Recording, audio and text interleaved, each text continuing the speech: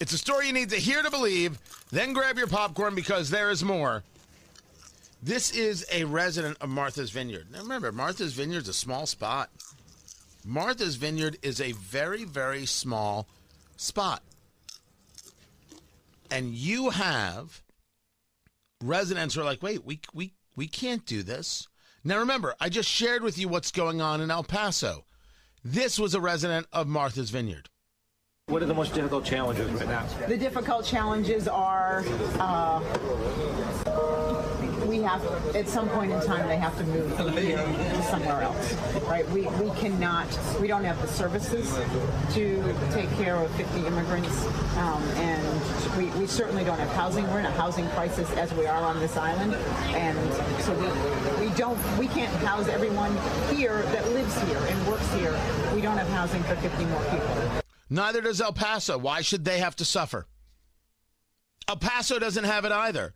Del Rio, Texas doesn't have it either. What makes you so special, Martha's Vineyard? Very NIMBY. You know what NIMBY is, right? Not in my backyard. NIMBY. Not in my backyard. NIMBY. That's what it is.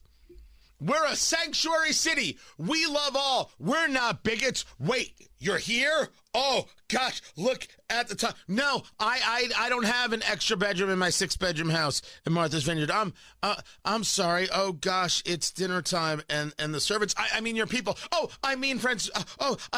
And then they wet themselves and they run off. Chuck Todd wants you to know the whole thing is inhumane. And it's all due to treating people as political pawns, leaving some migrants who might have been misled to believe they were going elsewhere, as reported by NPR, on a literal island that doesn't have any infrastructure designed to help them at all. In a word, it's inhumane. And that's why Chuck Todd is getting moved out of NBC and put on to the Peacock. They can't hold the people in El Paso that allegedly has the infrastructure. What are you talking about? It seems to me from this 1-2 punch, the moves of DeSantis and Abbott and Ducey are working. The country is starting to understand how big this issue is. It's not Texas's problem or Arizona's problem or even California's problem, New Mexico's or Florida's problem. It is our problem.